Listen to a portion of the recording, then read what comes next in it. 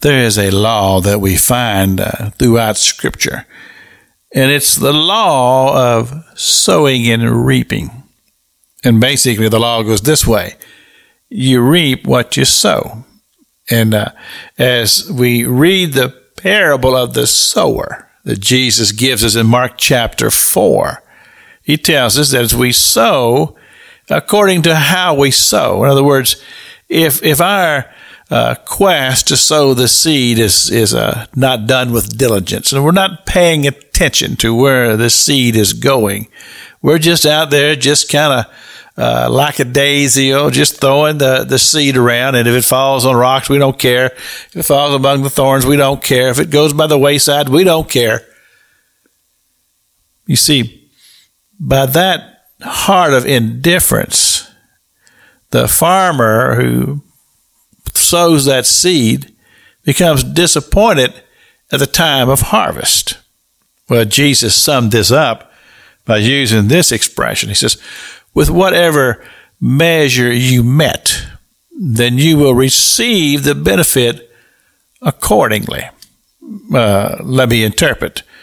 Whatever type of heart and soul and life that you put into anything, that's going to be the result that you're going to get at the end.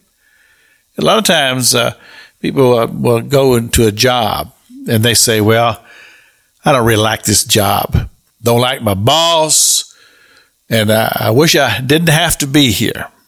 Well, the boss, he'll observe that, and as a result of that, he's not going to want to do anything to reward that employee any more than he has to, because he sees the quality of their work shown by their indifference to the job.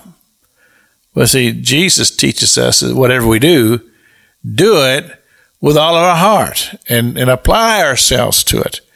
And that principle, as you follow through, will produce results that you'll be pleased with in the end, and the boss will be pleased with it as well.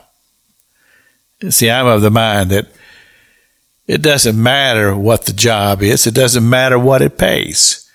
If I agree to do it, then I'll do it to the best of my ability, because I don't do things to serve man. I understand that there's a greater cause, and I do things to serve my Heavenly Father, and I want Him to be pleased.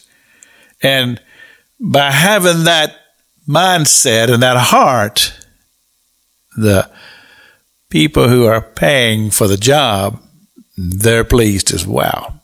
You see, Jesus said, with whatever measure you met, or whatever heart you put into it, that's going to be the end result of what you're going to eventually end up with. Well, it's the same thing with spiritual things. The same thing concerning our quest for heaven. How much are we willing to invest, and where's our heart concerning these things? Oftentimes, unfortunately, when it comes to church and church life and spiritual things, people's hearts are somewhere else. And of course, there's consequences concerning that. Pastor Jack King with the gospel on the radio broadcast.